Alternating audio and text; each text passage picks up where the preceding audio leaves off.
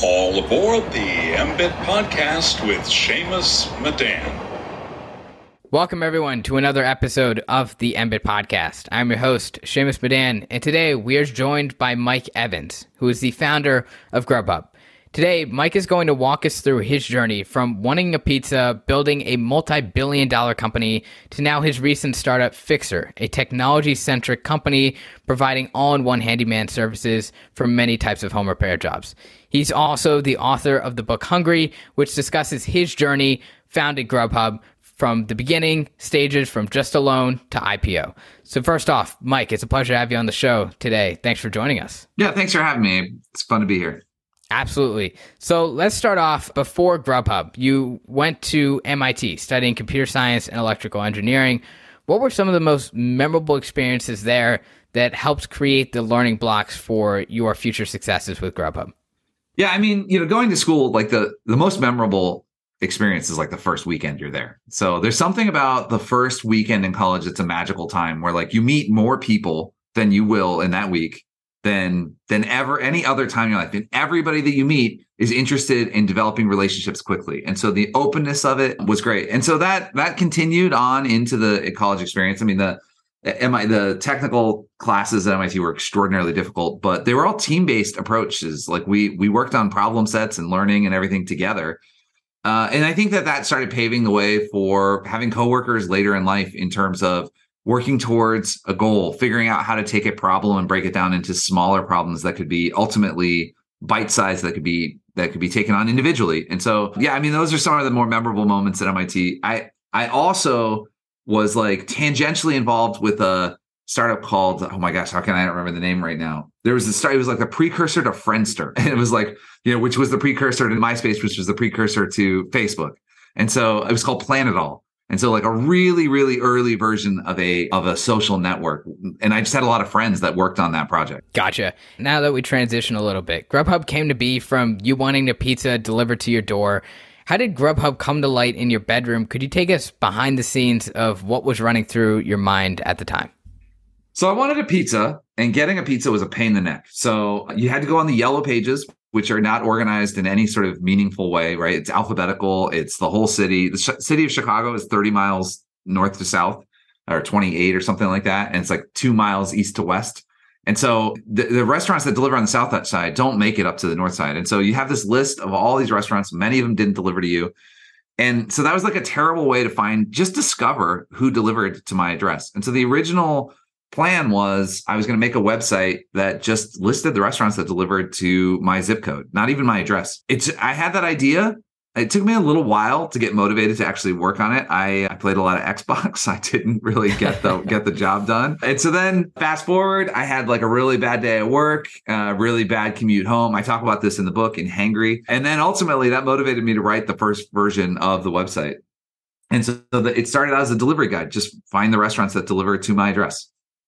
Yeah, and back at the time you founded GrubHub, back in the early 2000s, were restaurants skeptical in the first few years of joining the platform? Because at the time, the first iPhone didn't even release yet, and there were still over 41% of Americans that didn't use the internet. So how did you persuade the restaurants in the very beginning to join the platform? In the very beginning, I failed. I did not get them to join. After I quit my job, so my business partner, Matt, he sold the first restaurant. And then I quit my job like 2 weeks later. And then that first 3-4 weeks, I couldn't sell restaurants. I couldn't get it done. And so I wasn't convincing them to join a platform. The word platform had not entered my mind. I had a website. I had a dinky website that was a delivery guide. And I wanted them to advertise on the website. So I tried everything. I tried printouts. I tried showing, because not everybody had even been on the internet that I was trying to pitch this idea to. I tried everything. I tried just shoveling information down people's throats about what it was that I was trying to do for them. I was trying to get them advertising. And none of that worked. What actually ended up working was a relationship pitch. I pitched them on this idea. I was like, hey, I'm an entrepreneur. You're an entrepreneur. Take a chance on me. Not too dissimilar from how you pitched me on being on this podcast, by the way. And so like, it turns out that sales is about relationships first. And I'm not even talking about like big enterprise sales that takes 2 years. Like just talking to a small business owner is a relationship. And then leaning on that relationship turns out to be the sort of number one thing that you can do to start your sales process, sales career. Yeah, you brought up a great point. A lot of people that have the misconception businesses can be some giant conglomerates, and they can be in certain scenarios. But behind those closed doors are a bunch of people that the only way, in many cases, especially in sales, that they're getting things done is through relationships. And it's probably the key topic and lesson we've had on the podcast in the past few years is networking and building relationships over time is one of the most important things in creating your career and developing through your career. And with all of the delivery apps rising up many years later, when you guys went public, like DoorDash and Uber sprouting right up, they have still struggled to turn a profit, whereas GrubHub was profitable a majority of the time in the very early stages. However, recently, GrubHub has also struggled to be profitable. What are some of the things that you did in the early stages to make the platform profitable that GrubHub could possibly employ today? So yeah, GrubHub, I started in my apartment. There was no investment involved. This idea of like friends and family money, I don't know who those people are. I didn't have friends and family that had money. And so I just started it. I started writing the software myself. And so there was the technical skill, which was really important that I learned in school, but there was the relationship part too. And so the business was profitable up until we took the first financing. And then we grew into 4 cities and we were profitable again. We took a second financing, and the same thing happened before the third, fourth, and fifth financings, and before the IPO, and then after the IPO for 2 years. And the key really was the service was differentiated and not just differentiated. It wasn't just different from everybody else out there, because Uber Eats and DoorDash, they showed up late in the scene. There had been 100 competitors prior to them. There was Groupon, Living Social. Both of them launched online ordering platforms. There was Order Up and Campus Food and Seamless. There was hundreds of competitors. And the thing that was different about GrubHub is the food was better. And it sounds crazy, but like when you got the food, it was better. And like we didn't cook the food. We didn't even deliver the food at the time. But we made sure through our systems and through statistical analysis and understanding how the experience went for customers and feedback loops, we made sure that the best restaurants were the ones delivering the food. And so we had customers who repeated with us again and again and again. They would order twice a week all year long, 100 orders per year. And that's how we were profitable. We didn't have to keep spending money to acquire customers. We had loyal, frequent customers. That's not true for any of the large players right now. And so like at a high level, I can say, well, they need to figure out how to differentiate so that the product is better, so that they have repeat customers. That's easy. It's easy to say. It's hard to do. On the bright side, like the party is over in terms of there's an infinite amount of cash to just pay for customers. I mean, DoorDash just laid off 500 people. Like I just am going to spend out the nose for customers and outspend everybody else. DoorDash can't do that anymore. And so it's going to become a matter of who has the best product for customers. And so doubling down on that makes sense. I think GrubHub's partnership with Amazon is going to help a lot in the short term. In the long term, it will be a prisoner's dilemma because they're going to be very dependent on a large player for their business. And that's a very dangerous thing to do. It's great in the short term, but you got to find a way to transition off of that. And so it'll be interesting to see how it plays out. But I think that the access to easy free capital has gone away. And so there will be a shakeout that's coming. Yeah, that partnership, I think you're right, is very strategic in the short term. I know I currently have Amazon Prime, and I saw it on the front page of my Amazon Prime to sign up for GrubHub for premium for a few months or 6 to 12 months free. There's some sort of time allotment that you had the premium for free. And I was like, oh, this is great. And from then on, for a few months, anytime I decided to order something, instead of going to DoorDash or a different service, I would use GrubHub. So I think that was strategic in the short term. And now, Amazon launched a competitor to GrubHub. Most people don't know that they had a delivery competitor to DoorDash and Uber Eats and GrubHub. And so that I did not know. So they have this partnership. I mean, it's not that much of a stretch of imagination to assume that the partnership might be a step towards the direction of having their own service again. Who knows? But like, I think that's going to be a big factor in the shakeout of which of those three parties ends up being the market leader. Yeah, we know with Amazon, they like to do a lot of stuff on their own. For example, with the Amazon Basics brands, the Solimo, which is their own multivitamins and stuff like that. So I think if there's a way to do it on their own and do it right, they will probably do it. Yeah. So you brought up a good point there. I mean, Amazon launched at my current business, Fixer, which is the on-demand handy person service. Amazon has launched a competitor to that too. So you can't create a business without Amazon launching a competitor. So you can't stress out about it too much. You just have to have a good strategy around creating the most value for customers. And you beat them at their own game. It's you have an advantage by doing one thing well compared to everything being everything to everybody.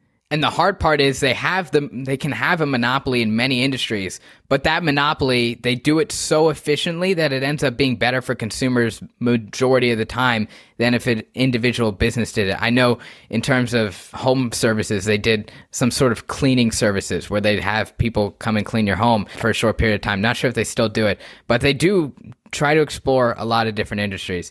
And now transitioning here a little bit, in the book Hangry, you talk about needing a personal definition of success. What was that personal definition for you, and how did it motivate you to build GrubHub to IPO?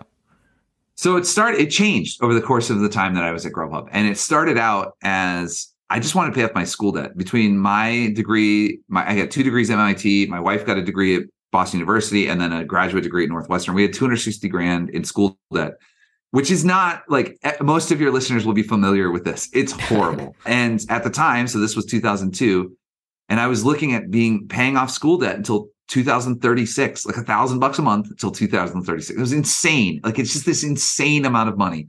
And I was like, man, I got to have a plan. I got to figure out how to. And so once I started GrubHub and it was like doing well, I was like, oh, I might actually, beat that. I might actually earn enough from this that I can pay off my student loans early. It turns out that I shot too low. I hit that target and I overshot, but then I didn't have what is my goal going to be now? And so I took the company all the way through the IPO. Obviously, I sold my stock for a premium. I made in the book, I call it a Scrooge McDuck pile of cash, which is true. And but those are not reasons why I think I was successful. A lot of other people think I was successful for those reasons. I was successful because I created a platform for independent restaurants, and 80,000 independent restaurants on the platform competed with the big chains and beat them at their game. And they didn't have a disadvantage from a technology or operations perspective because we provided that for them. And I was incredibly proud of having done that. And so that was my definition of success. And when I talk to people about what it means to have a personal definition of success, I usually say it needs to be 2 things. One, it has to be explicit. It can't just be in your head. You have to say it out loud. You have to write it down. You have to it has to be, you have to make it explicit. It can't just be a vague idea in your mind. The other thing is it should be unique. When you say it to people, they should disagree with you. When I tell people I wasn't successful because I had an IPO, but because I helped 80,000 independent restaurants, a lot of people are like, yeah, that's bullshit. I don't believe you. You were successful because you had the IPO. If people disagree with your definition of success, it means you're onto something. It means that it's unique. It means that you've been intentional and thoughtful and explicit about the way you're going to go about living your life. And that's incredibly important. Yeah, I agree. And in the book, you talk about with merging with other companies, you go by the rule of how you have to make the other team think that your product or service is more valuable than theirs. And I think that it makes perfect sense, right? It's the concept of leverage. Chris Voss talks about it, former FBI negotiator. How do you build that leverage for maybe startup founders listening in the audience? How do you build that leverage in business negotiations? The first rule of mergers and acquisitions is don't be an asshole. It is really important you don't skip the first rule because you're talking about somebody going from being from a competitor to a colleague, and they have to like you. And so the first rule is it's what we said at the beginning of this podcast, like relationships matter, right? And actually our initial acquisition conversations with Campus Food failed because we went straight to what you said, which was like figuring out like how we can show our leverage. Bill Gurley, who was on our board from Benchmark Capital, he said, it becomes the game of the dueling blowfish. Each party is trying to talk about how big and how great they are. And if you don't start from a place of mutual respect and understanding of each other and empathy with each other, it just becomes a bragging fest and the deal doesn't get done. And so once you start from a place of you trust each other and you think there may be something to do here, you need to talk about how your stuff is great without denigrating, without putting down the other side. You can't talk about how their stuff is crap. You just have to be convincing about why you're different and unique and bigger. And like that was really important in the Campus Food deals. Now, later on, when we merged with Seamless, there was another piece of that, which was we had filed to go public. We literally at the time you had to deliver the documentation to the SEC in person. We literally had someone sitting in a cab outside the SEC ready to file the document as we were negotiating with Seamless. And that is a really good alternative. Like, you know what, you guys can either agree to this or we're going to go in and turn this in. Now, it was important that we didn't overplay that hand because we were right on the edge of being jerks when we were doing that. Yeah. But it was real. It wasn't a fake. We were going to do an IPO if we didn't merge. And we ended up scrapping that IPO, doing the merger and then doing an IPO later. But having that leverage was important for getting the terms that we wanted out of the deal. Yeah, definitely. Great point. And now transitioning here, GrubHub was a software company and you are now building Fixer. For those in the audience who might not be familiar, what is Fixer and what's the mission behind it? So Fixer is a handy person service where you can use your phone as a remote control for your home. So you can do that with getting a car, you can do that with getting a pizza, and now you can do it to get a handy person into your home. The fundamental difference between our business and the others that have tried this is that we don't use contractors. The people who do the work are full-time employees. And so it has a lot of similarities to marketplace businesses like Thumbtack and Angie's List and Home Advisor and companies like that. But employing the supply of workers is a very significant difference. And it's an expensive difference. It costs us a lot of money to hire these people. And we train them from scratch. And the reason that we made that choice was the number of people that are entering the trades is not sufficient for the demand. There aren't enough tradespeople still doing the work compared to what people want from a home in the home. And so you can't get somebody to show up tomorrow for 2 hours because all of those people would rather book 40 hours worth a week doing a remodeling job or something like that. And so it's very, very hard to get handy people to show up for small jobs. And so we wanted to optimize towards that. So we had to train people from scratch to be able to do it. And there's a mission orientation to this too. It's not just a profit. There's a purpose to it. We are trying to create an entry path into the trades that's really easily accessible in a gender inclusive way. Women and men can join our program, and we are targeting a 50-50 ratio of that. And it's all very intentional because we're trying to increase the number of people in the trades and the diversity of people in the trades as we're doing this. Gotcha. And with GrubHub, the whole concept behind how you started it was wanting a pizza. How did you come up with this idea of founding Fixer? The gutter in my house was broken and I wanted to fix it and I wanted to install a rain barrel. And I tried to find somebody to do it and I couldn't find somebody to do it. And I literally was like in the yellow pages again. And I was like, damn it, I did this 20 years ago. I can't believe I'm doing this again. I'm like, well, I guess that's my next business. And so there's a big part of that it's just a pain in the neck for homeowners to get a handy person. Yeah, definitely. Great point. And what's the current business model for growing the platform? Have you thought about, partnering with maybe other types of companies like Home Depot or stuff like that to make it easier to onboard fixers to expand the company quicker? So we can get fixers as quick as we want. It's really, we hire people from Target and Starbucks and Whole Foods, and we train them to have a career instead of a job. And so it's really easy for us to get applicants and to train them. And so from the consumer adoption side, that's simply like a standard advertising approach where we're going out and we're getting consumers one at a time through advertising, through word of mouth, through referral, through search engine optimization, through partnership, through all of the Thumbtack and Angie's Lists of the world. In terms of partnerships, I have found that for consumer businesses, partnerships are largely a waste of time. That it is far more effective to advertise to a consumer directly and try and convince them to use your product than to do it through a third party. Because doing it through a third party, they're selling their products, not yours. And so I don't find partnerships to be particularly valuable in building a consumer brand. That might just be because I'm bad at enterprise sales. I don't know. But I'm doing this one customer at a time is the way we're doing it. Yeah, I know Amazon, I can't remember the company they partnered with, but a long time ago, they partnered with a certain company, and that company would advertise on their platform that had some sort of partnership agreement.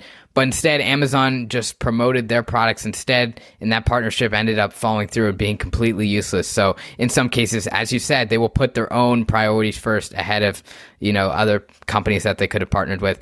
And what were some of the lessons that you took from GrubHub that you're now implementing while building Fixer? I think one of the biggest ones is just being intentional. Like, we know exactly what it is we're trying to do from a mission perspective. We know what our values are. We know what our goal is every year. I know what my goal is for next year. And that idea of being intentional and focused is the biggest lesson. The other thing is we just started. We didn't overthink it. Like, we knew we were going to build a training program. We knew we were going to start training tradespeople from scratch. And we knew we weren't educators, but we did it anyway. Like, we just started. And it takes a certain amount of arrogance to do that. But it also takes a certain amount of humility to recognize, okay, well, we just started, but we're not going to be good at it. So we have to learn. And those two things, the arrogance that it takes to say, I'm going to create something that nobody else has created, and the humility to keep learning, they don't play well together. It's hard to be both arrogant and humble at the same time. They are mutually exclusive perspective or attitudes. And so figuring out how to have the right amount of like, we got this, and then also the right amount of like, we need help with this. It's a balancing act, but it's one that I've had a lot of reps on. I've had a lot of chances to do. And so those things have really helped. Obviously, consumer marketing, it's similar in both businesses. We're building a national brand, one consumer at a time. But the education piece, the W-2 employee piece, that's all been a big learning curve to figure that stuff out. Totally. And before we wrap it up here, what would be your takeaways or key takeaways for startup founders in the audience? And where can they find more about your book, Hangry? I mean, my key takeaway is start the thing, start doing it. Don't wait. Don't overthink it. Don't like spend a ton of time doing market research. Just try it. See if you can sell a customer on your idea and make real money instead of asking people, would you buy this? Ask people to actually buy it. That's the sort of the punchline of the book is be intentional and just start. You can find out more about me at MikeEvans.com. There's links to buy the book Hangry right there, or you can go find it on Amazon or Audible as well. Totally. And we'll have those links posted in the episode description down below for anyone interested in the audience and checking it out. All right, everyone, that wraps it up for today's episode. If you enjoyed the podcast, make sure to leave a 5-star review down below. Share it with a friend. And thank you very much, Mike, for taking the time to join the show. It was a pleasure. Yeah, thanks for having me on. Absolutely.